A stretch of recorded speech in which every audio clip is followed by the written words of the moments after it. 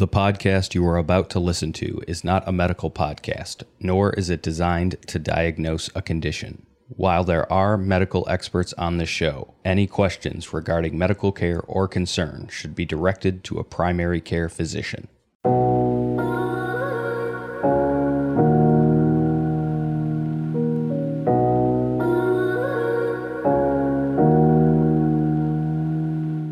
Welcome to Game On Glio, the podcast providing hope, inspiration, education, and real conversations around the difficult journeys of grief and loss and being diagnosed with brain cancer, such as glioblastoma. I'm your host, Shannon Traphagen. If you enjoy our show, please consider writing a review. Also, share us with a friend. You can follow us on Facebook at Game On Glio or on Instagram at Game On Glio Podcast. Or you can visit our website, thegameongliopodcast.com, for our blog, insights, and guest snapshots. Season 2 of the Game On Glio podcast is sponsored by GT Medical Technologies and Gamma Tile Therapy.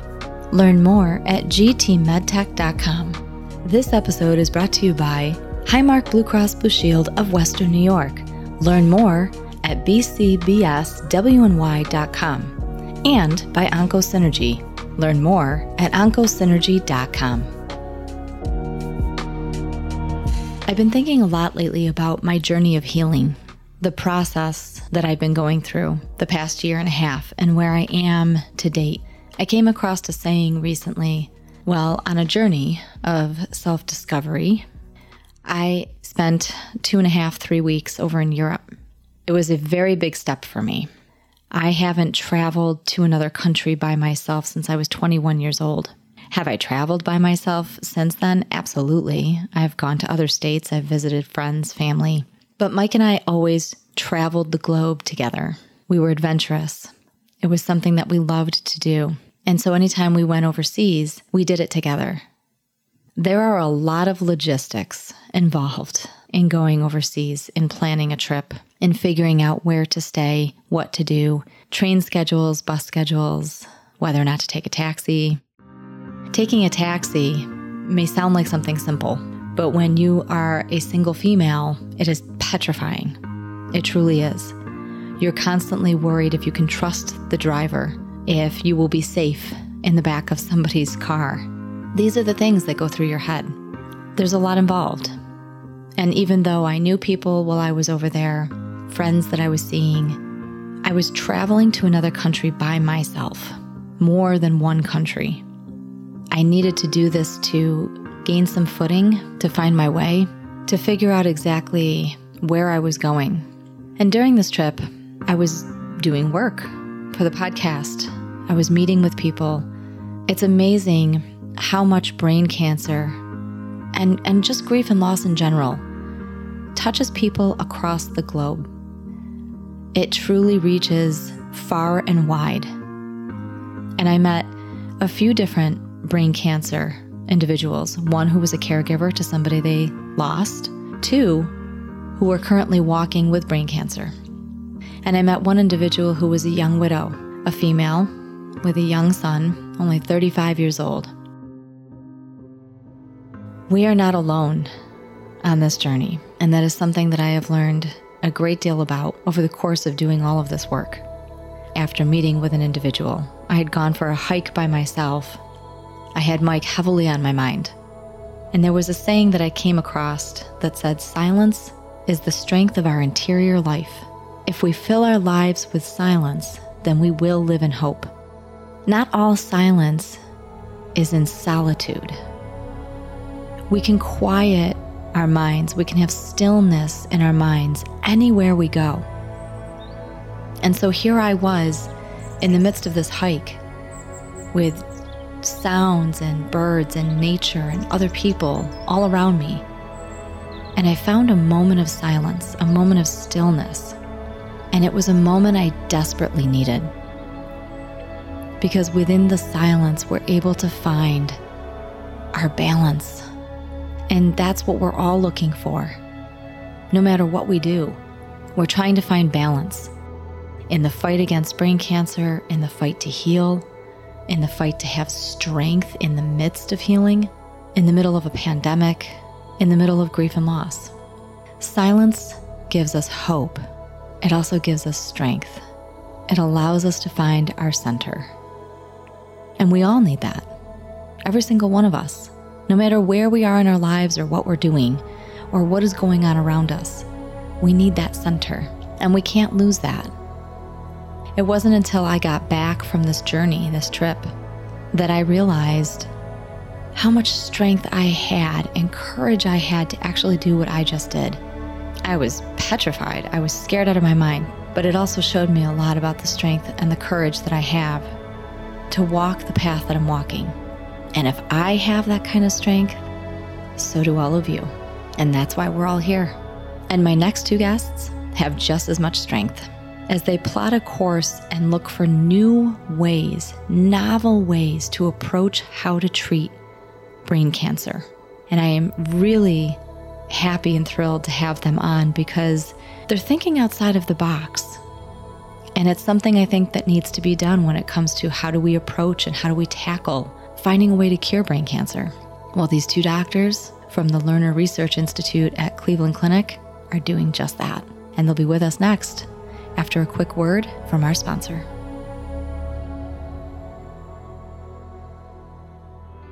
Imagine waking up from brain tumor removal surgery knowing that your radiation treatment is already underway. That's how gamma-tile therapy works. At the end of brain tumor removal surgery, your neurosurgeon implants tiny gamma tiles where the tumor is most likely to return. So instead of waiting to start daily standard radiation treatments that go on for weeks, you get a head start against tumor cells and get back to your life sooner. Gamma-tile therapy is for operable brain tumors of all types, including glioblastomas, brain metastases, and meningiomas. It is a one-time targeted radiation treatment with fewer side effects and far less chance of hair loss than external radiation. Gamma-tile therapy is FDA-cleared radiation therapy for patients with newly diagnosed malignant brain tumors and recurrent brain tumors. Gamma-tile therapy is tough on tumors and easier on patients and caregivers. Learn more at gammatile.com. Welcome back, everybody. Thank you so much for joining us for the second episode of the Game on Glio podcast. I am now joined by two very renowned doctors who are doing extremely amazing work in the area of brain cancer research. Our first guest is Dr. Christopher Hine, who is the Assistant Staff in Cardiovascular and Metabolic Sciences at Cleveland Clinic's Lerner Research Institute. His lab focuses on sulfur amino acid metabolism and hydrogen sulfide production as therapeutic agents that are targeting aging and diseases such as glioblastoma. Our second guest is Dr. Justin Lathia, who leads the translational cancer stem cell research at the Lerner Institute. He is vice chair and associate professor in Department of Cardiovascular and Metabolic Sciences, and he is also the scientific director of the Brain Tumor Center. Thank you both so much for joining me today. Thanks for having us. Yeah, it's a pleasure. Thanks, Shannon. Dr. Lathia, I'd like to start with you. Some of the research and the work that you guys are focusing on is just mind-blowing to me, to say the least. But it's interesting, when you were at Drexel, one of your major focuses was around breast cancer. So why the transition into stem cell research and brain cancer? Yeah, absolutely, Shannon. So I originally trained as an engineer, and I've always been interested in developing products, therapies, that sort of thing. And my initial focus was on breast cancer and targeting unnatural blood vessel growth. This was in the early 2000s, and right around this time, stem cell biology really started to come into favor in that we could really model a lot of diseases with stem cell biology. And I got very fascinated with that. Wow. And, fast forward to when I was finishing my PhD, the field was running into a lot of problems with being able to regenerate tissue, just due to a series of complexities with transplantation, getting the cells in the right place, getting them to survive. And then I kind of wanted to go back to my roots in cancer. And at the time, it was really shown that a lot of malignant tumors, such as glioblastoma, had a stem cell aspect to it. So these stem cell programs were activated in a way they shouldn't be. So I was able to switch fields again and really try to understand brain cancer from a stem cell perspective. So it's a bit of a circuitous route, but that's how I ended up where we're at today. You shocked me a little bit when you said you started off in engineering. I was not expecting to hear that. It makes sense. I mean, even my late husband was actually an engineer. He worked in military defense. There's always this component of trying to figure out a puzzle, in a sense, and really look at complex issues and then try to navigate how to solve those complex issues from an engineering standpoint. The brain is extremely complex. And the one thing that I have learned over the course of being thrown into the world of brain cancer is it is extremely, extremely difficult to target and get treatment to the brain to treat brain cancer. Is that part of the reason why you're focusing is in stem cell adhesion? Yeah, I think adhesion programs are very interesting or very important for cells to be able to do a lot of things. We're looking at why these tumors have less active immune cells. So this is an area also known as immune suppression. Mm-hmm. So it turns out that cells with these stem cell programs actually attract cells within the immune system that suppress the immune response. And another major area we're working in is actually sex differences. Really? So we become very interested in what the difference between a male and a female tumor is. There's actually differences genetically. There's differences in the immune response. If you look at the incidence of a lot of these brain tumors, it's heavily biased towards men. So there's something going on there. But, getting back to the stem cell aspect, it's really allowed us to model the disease in a way and really even engage folks like Chris Hine, who obviously is one of your other guests today and a good collaborator and colleague of ours, and to really explore novel ways that brain tumors are evading therapy, are driving their growth. Interesting. So, Dr. Hine, I'm going to refer this over to you since we're talking about this, because your work has been very targeted towards aging, inflammation, genotoxic stress. Do you feel that there's a correlation between this and cellular breakdown in the brain that causes these type of cancers, especially when you're looking at, as Dr. Lathia just said, there seems to be a behavior towards men specifically. And I'm really curious, if there's a pattern, if there's more of a pattern towards even the age process, because I've noticed over the numerous guests that I've had on the show, there seems to be a trend towards younger adults being diagnosed versus this brain cancer being considered an old age disease, which I think for a long time it was, but that is quickly changing. So I guess I'll first start off with the first part of your question. Yes, that it's very true that my background's been primarily in the aging field ever since the early days of when I was in graduate school and through my postdoc and the last 5+ years as a staff member here at the Cleveland Clinic. My lab's focused on aging. And the main reason for that is aging is really a strong correlator, if not a driving force, for many diseases. So cardiovascular disease, cancer, neurodegenerative diseases, and also metabolic syndromes. So if we can really address aging as a whole and find out why we age and slow the aging process down, at the very least, we might be able to delay the onset of many of these diseases, and if not, also come up with strong therapeutics. And so as a grad student, my lab pretty much focused on comparative biology. So finding out why some organisms develop cancer, why some organisms are also very strongly resistant against developing cancers.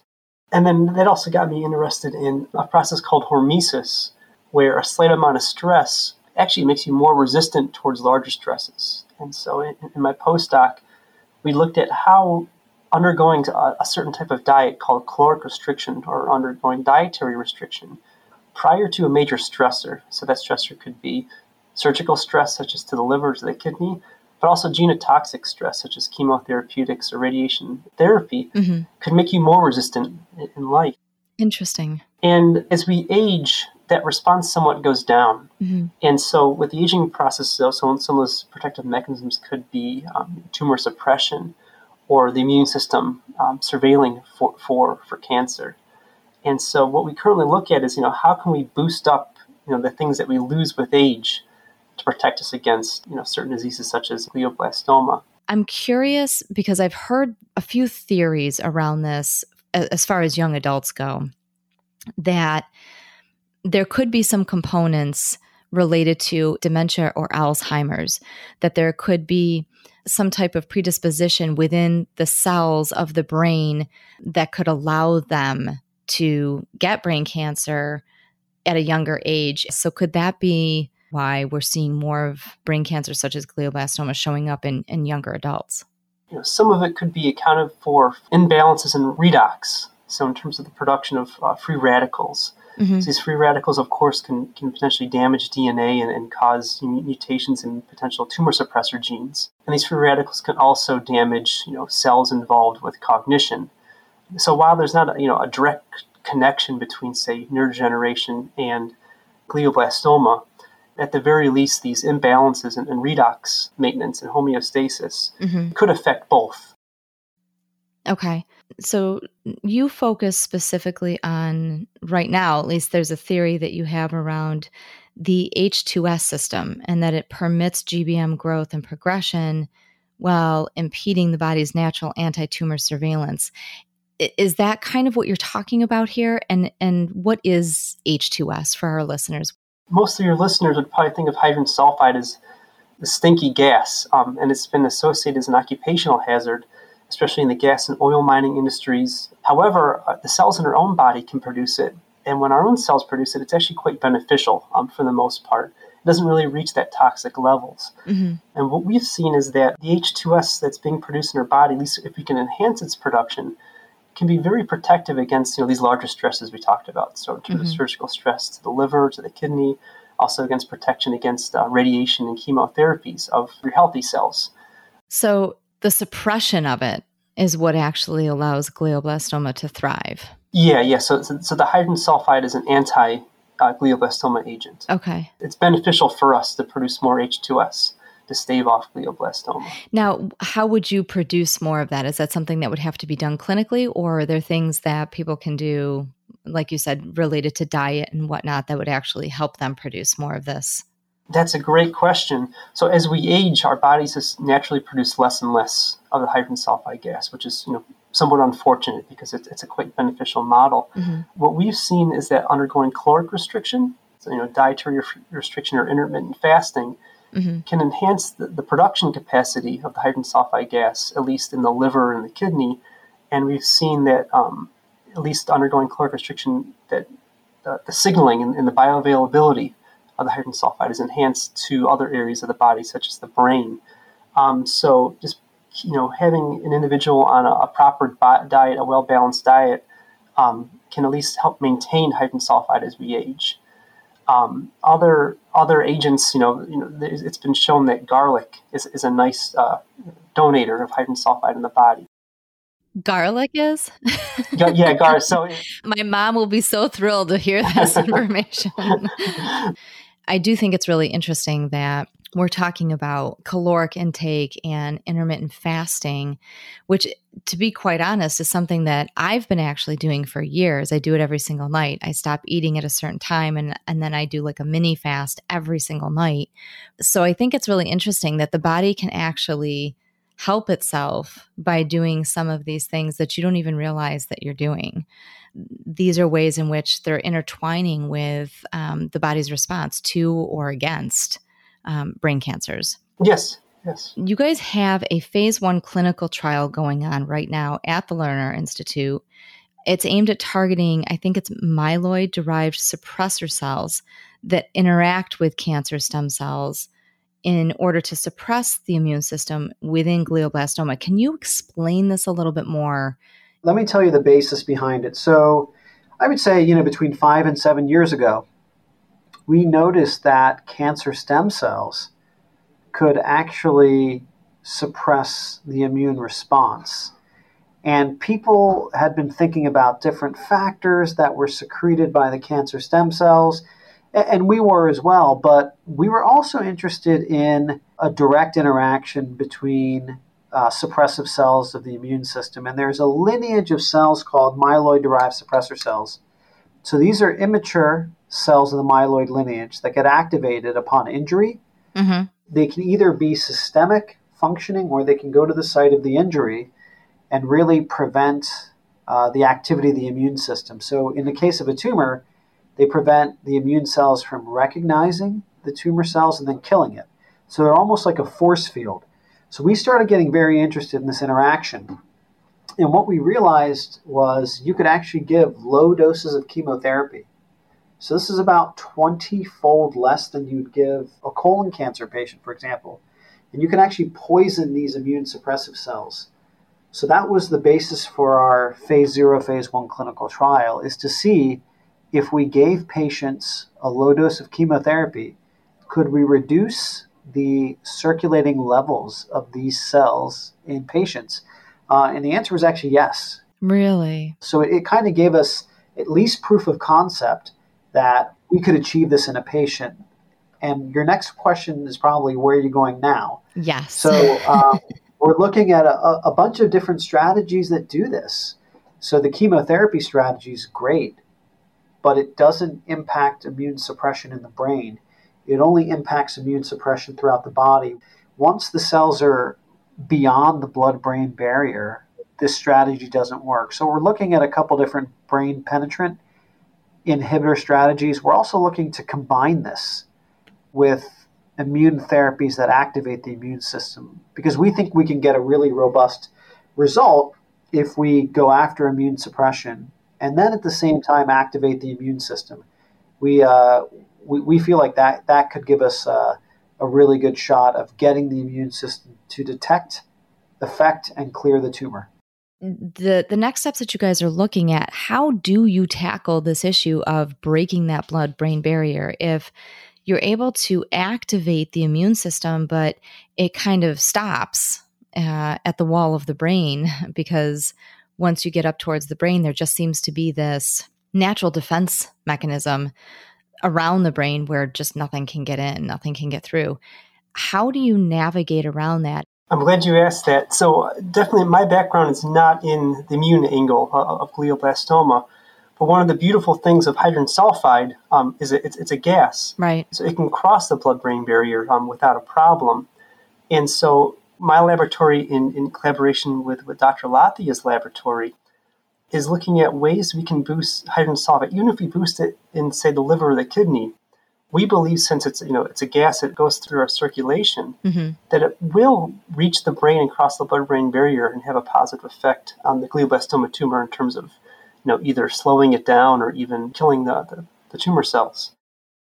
I think your viewers would be quite interested to know that there's a lot of other opportunities. So, one idea is this idea of actually surgically placing catheters inside the tumor or near the tumor and then delivering drugs that way. And there's been some work here and other places that have done that. What I actually find to be extremely exciting is there's an idea that you can use ultrasound. So we have several clinical trials ongoing here, and one even in glioblastoma, where our clinical team is actually giving focused ultrasound to transiently open the blood-brain barrier to try to get agents in. So I think this is a really unique opportunity as well. These approaches are actually very safe and effective. It's just a matter of what they're doing to the immune system, what they're doing to the tumor cells themselves. So I would say stay tuned for that, but this is an area of active investigation. So now this is the third time I've actually heard about ultrasounds being used to break down that blood-brain barrier a bit. Can you just explain that a little bit more, maybe kind of paint a picture of how that would actually work? I've actually seen one procedure live. So essentially the patient is loaded into a frame, and then they're given focus ultrasound, and it can either be low frequency or high frequency. And this transiently opens the barrier. It doesn't break the barrier. Okay. It just transiently opens the barrier and lets things flow in and out a little bit more freely. And then again, over time, the barrier closes. But you can imagine that if you wanted to get a dose of a drug in, you could, for example, do this procedure for 15 or 30 minutes and have the barrier transiently opened and then administer the drug. And for example, that's what we're doing with some of our glioblastoma patients. Okay. What we don't know, and what my lab's interested in, is how does the immune system change in that capacity? Meaning, is it impeding the natural immune response, or is it helping it, or is it not changing at all? Exactly. And we sort of have certain hypotheses, but until we test this in human patient blood, we're sort of still in the dark. So now I'll throw this to both you.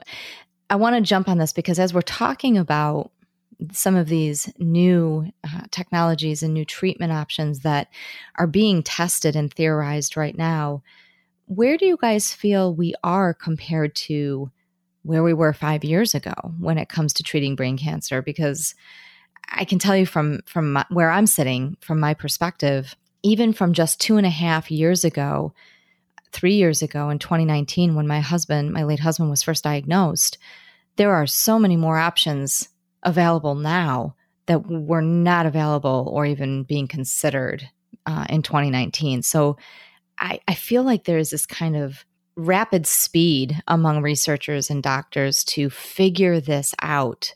So where do you guys feel we are compared to, 5 years ago?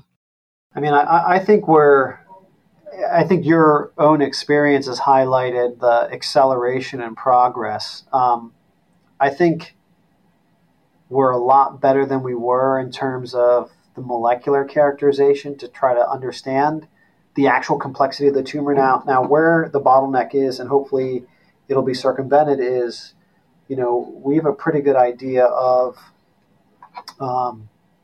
maybe the molecular alterations, but how that can be leveraged for actionable therapies, I think, is still under investigation.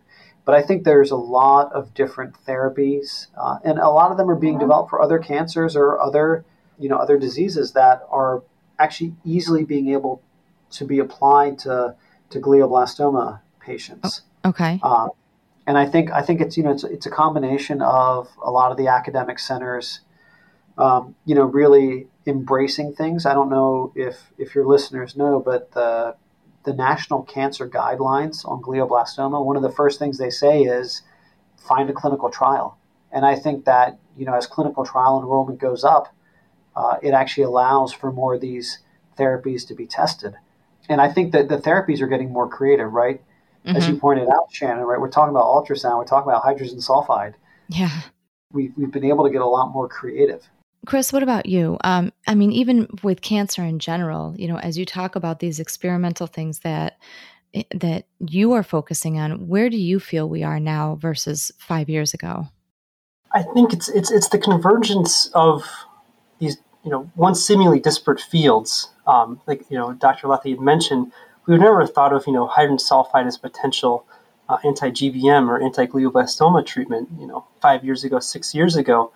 And it's just kind of being in the right place at the right time where you get two minds, thinking in their own fields, and all of a sudden you find this little connector in the middle, and that allows for these really quick and major advancements in the field for cancer research, but also even for cardiovascular research or Alzheimer's. So I think it's investment and advancements in basic research. But I really believe that's where the big leaps are going to be coming, and it's not going to be so much from, the next logical step in a field. It's going to be combining two fields into one. So, combining ultrasound with chemotherapeutics or therapies, or combining hydrogen sulfide with, like thyroid hormone medications as a treatment for glioblastoma. So, where we were 5 years ago, where we are now, and where we are 5 years from now, I believe it's going to be some major advancements that maybe we don't even foresee right now. But so who knows, maybe in 5 years, glioblastoma survival rates will be dramatically increased, which I hope. That's the hope. And this is exactly why I ask these type of questions, because that's what this podcast is all about. It's about talking about these radical new ideas and being able to think creatively outside the box, which is something that both of you guys are doing in tremendous ways. And I've said it since the day that, my late husband was diagnosed. It would be great if we could treat glioblastoma like rheumatoid arthritis. Maybe it flares up, you're able to treat it, it goes away, or there's no evidence. A few years down the road, maybe it flares up again, but you're able to find these ways to kind of keep it from really taking over and ravaging the body to the point where there's no going back. And it becomes manageable until there is a cure. And to give people many more years, 5 more years, 10 more years. And I really want to see that increase. So this idea that you guys have, this thought process among other clinical scientists and doctors to get us to that point, I think is just, it provides a hope and a drive, not just among other doctors and researchers that are within the field, but among the patients and the caregivers, and this push to really continue supporting clinical trials, because that's what it's going to take. So Justin, I'm curious to hear from you. Do you think as it relates to overall neurological health, do you feel that certain individuals who have gotten COVID might become more susceptible to obtaining some type of brain tumor, whether cancerous or not? Do you feel that there is a shift in the different variants of COVID that could expose somebody who might have already had some type of predisposition? I mean, have you seen or read anything that kind of correlates where COVID might actually increase somebody's likelihood of getting a brain tumor or brain cancer? Yeah, Shannon, it's a good question. I think it's going to take time. I think it's something that we need to be very well aware of as to who did and did not get it, the severity of the onset of symptoms. Does the individual display symptoms of long COVID? But these tumors are slow growing over time, and then they just hit an exponential phase. So I think that the possibility that there could be something exists, but I think it's going to require time more than anything else. So let me piggyback on that by asking you, you mentioned just briefly that these are slow growing. I've heard kind of a mix of different scenarios when it comes to glioblastoma specifically. And I don't know if that translates to other brain cancers or brain tumors. But from what I've heard and my understanding with glioblastoma is that it actually develops pretty rapidly, and that you really aren't aware that you have it until you're already at stage 4, because then the symptoms become more external. But that it really only develops, that it can go from a stage 1 to a stage 4 within 21 days. Like it can get to each new stage, each new phase every 21 days. So maybe you only have it for 3 or 4 months. Is that the understanding? Or is it where somebody may have the tumor, the glioblastoma, for 6 months, 8 months, and they're just not aware of it until the symptoms become external? Yeah, I mean, I think it's probably the latter. It's difficult to tell, right? Because a lot of this is based on incidental findings. We're not, as humans, getting scanned, routinely. There's no biomarkers. There's no genetic predisposition. So it's, someone has a headache, someone has a seizure, someone is in an accident and then ends up getting scanned and then something's found. So I think that's the challenge. So we don't quite know how to appreciate this in humans. And any of our models that we use in the lab are a little bit contrived in that regard. The best sort of scenario you have is if you look at people with lower grade tumors, how quickly do they transform or not transform? Okay. And some transform fast, as you pointed out, but some can just grow for a long, long time and really be indolent. So I think that's another area that's been underappreciated that's thankfully getting more attention right now, both the research and clinically, is what controls malignant transformation.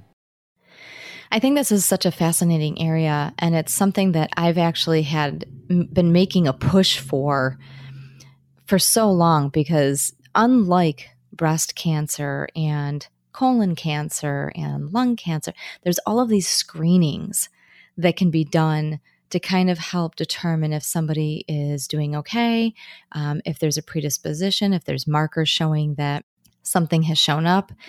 I'm curious to know, the work that you guys are doing is so cutting edge and it's so vital. And you guys are obviously both knee deep in this. I would love to know from both of you, and Chris, we'll start with you. How do you decompress and recenter yourself from doing the type of work that you're doing? Because this is day in, day out for both of you guys, and you guys are working in different veins, but the connection between the type of work that you guys are doing is there, and it's an uphill battle. So how do you recenter yourself given the gravity of the nature and the seriousness of the type of work that you guys are doing? At least I tell myself that, no one wins a Nobel Prize in one day. No one cures cancer in one day. Mm-hmm. So, in the course of a week or the course of a month, maybe we only have a few days that go as planned in terms of, getting good data in the laboratory or good discoveries. And most of the other days, could be, negative days where, maybe we're not as productive as we want to be. And I think it's important just to note that, it's a process that takes time. Mm-hmm. And so I think just taking that pressure off of you to try to cure cancer every single day, is if you do that, you're going to get burned out. And on a personal level, plenty of sleep is very important, getting 8-9 hours of sleep if possible at night. Mm-hmm. Exercise, so I like to run quite a bit. I also like to bike. And then just spending time with friends and family is incredibly important to do. And Justin, what about you? Yeah, from the personal side, it's similar to what Chris pointed out, although outside of biking and running, I also play squash. I will say Chris lives in close to me, and he's an exceptional runner, and I've unfortunately been caught in his crosshairs a couple times where he ended up running around the neighborhood. But, I think on the professional side, it's the same thing. This is a substantial investment in a complex problem. And the other thing that really energizes me is neither Chris nor I work in isolation. Right? We both lead teams, and we have really talented people in our lab who are training. And to me, they represent the next generation of scientists. So to be able to work with them side by side and motivate them and really instill in them the opportunity they have to change the course of human health, to me is really inspiring as well. I think that's a very noble and aspirational goal, is to focus on the next generation, because that's who you guys are leading. It's who you're opening the door for. And hopefully those who are listening, maybe it inspires others to jump into the field. Is there anything that you guys are working on now or that might be coming up that you would want listeners to know about? And if not, where can listeners go if they'd like to learn more information about the Lerner Institute and the work that you guys are doing? The one thing I wanted to point out is that I'm a firm believer in the next 5 to 10 years, we're going to view brain tumors in a different light based on whether it's a male or a female. I think we've come to a point in history where there's just enough evidence that these tumors are different. And, we always talk about precision medicine or personalized medicine.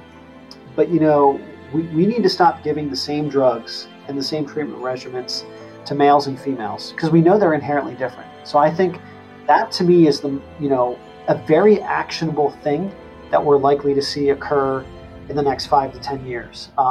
And in terms of information about our center, we've got a great website, lerner.ccf.org, or your listeners can look up the Rose Ella Burkhart Brain Tumor and Neuro-Oncology Center. That'll give you a good idea of our clinical team as well.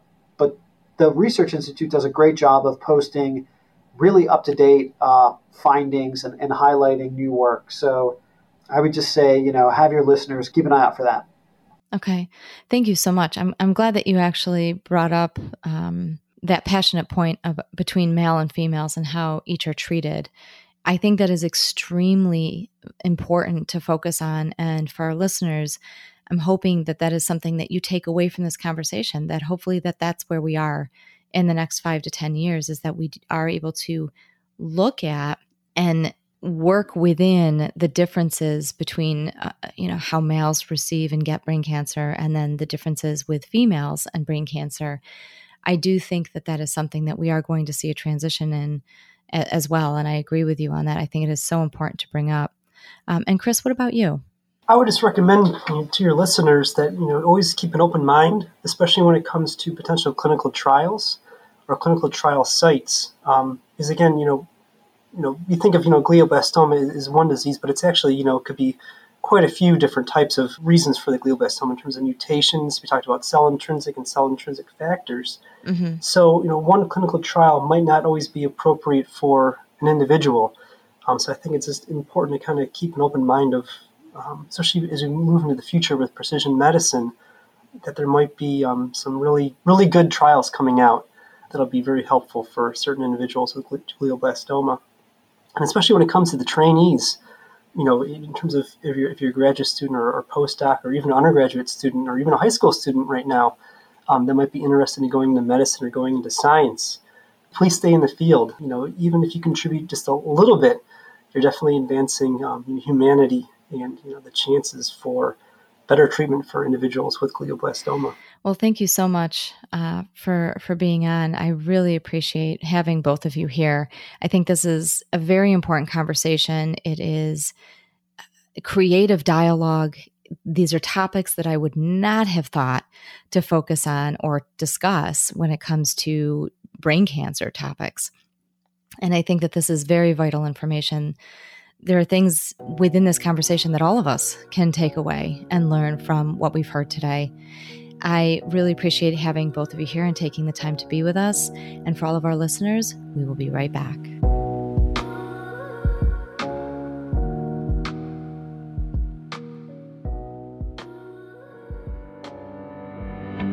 OncoSynergy is a biotechnology company that develops therapeutics to dramatically improve the standard of care for patients suffering from the worst cancers. Founded by physicians frustrated with the limited treatment options available to brain cancer patients, OncoSynergy is now on a mission to develop better treatments for those battling brain cancer. OncoSynergy's passion and drive have led to the prioritized development of their leading therapeutic, OS-2966, for treatment of glioblastoma.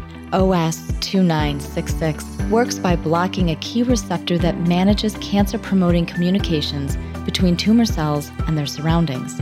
Based on encouraging preclinical data, OncoSynergy has now launched a phase 1 clinical trial for treatment of recurrent glioblastoma.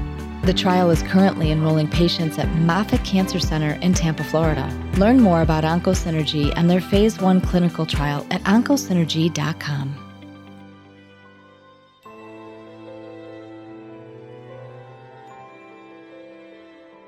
As I reflect on today's interview, what I'm left with is a sense of hope, a sense of hearing Dr. Hine and Dr. Lathia talk so passionately about the work that they're doing to find new ways to treat brain cancer, new ways to break through the blood-brain barrier. Hearing Dr. Lathia at the end of our interview talk so passionately about where he sees us going in the next few years, and the way he feels the medical community will see and treat brain cancer when it comes to men and women, and the vast differences and the approaches that will be taken in just a few years. I can't stress that enough because it leaves me feeling so hopeful. I recently connected with a woman who is celebrating 6 years with glioblastoma. That gives me so much joy and so much love to see her thriving with glioblastoma. I think about patients like DJ Stewart from season 1 and Harry LaRusso, who was our guest on episode 1 of season 2, who are both going into 3 and 4 years with glioblastoma. And yes, while my own husband didn't have that luxury and he didn't make it that far, to see how many are thriving and succeeding and to see how far things have advanced just in the last couple of years, it really does lift me up. And it gives me renewed purpose and strength. I talked earlier about finding strength and hope in solitude, in silence. And it's not just in the silence that you find strength, but it's in everything that you quietly do to persevere, to push forward. That gives you strength and it gives you hope. And when I see and hear the success stories living with glioblastoma for 3 years, for 5 years, for 6 years, for 8 years, that is success. When I hear doctors like Dr. Hine and Dr. Lathia talk about the work that they're doing and how hopeful they sound, when I meet companies and foundations like OncoSynergy and GT Medical Technologies, and I see the work that they're doing and the clinical trials that are being put forward, I'm excited. I am thoroughly excited, and it lifts me up and it gives me renewed strength. So I hope everybody enjoyed today's episode. I truly feel it was so educational and so beneficial for all of us to learn more about the work that's being done over at the Lerner Research Institute. And I would also like to let everybody know, for those that are in the area or may be in the area, I will be in Western New York the weekend of July 9th and 10th for the Taste of Buffalo Food Festival. I was honored and privileged to be asked to judge the food festival this year, which is so exciting and so much fun. And again, just another one of those great, amazing things that comes with doing the work that I get to do. And I get to meet new people along the way, and I get to hear their stories. The Taste of Buffalo is a great festival. It's the largest 2-day food festival in the entire nation. But on top of that, they do a lot of great charitable work. Some of the money that's raised from the festival goes to really amazing charitable organizations. You can learn more about that on their website or Taste of Buffalo. But if any of you happen to be in the area or are big food fans, head out to Buffalo, New York, the weekend of July 9th and 10th. There are literally over 500,000 people that descend on the city for this festival. It is truly so much fun and a great thing to do in the midst of this beautiful summer that we're having. So hopefully I will see all of you there. And don't miss next month's episode. We have a great, inspiring story from a patient who was originally misdiagnosed, but he's living with brain cancer, and he joins us in July, and it's a story you won't want to miss. Until next month, thank you so much for listening.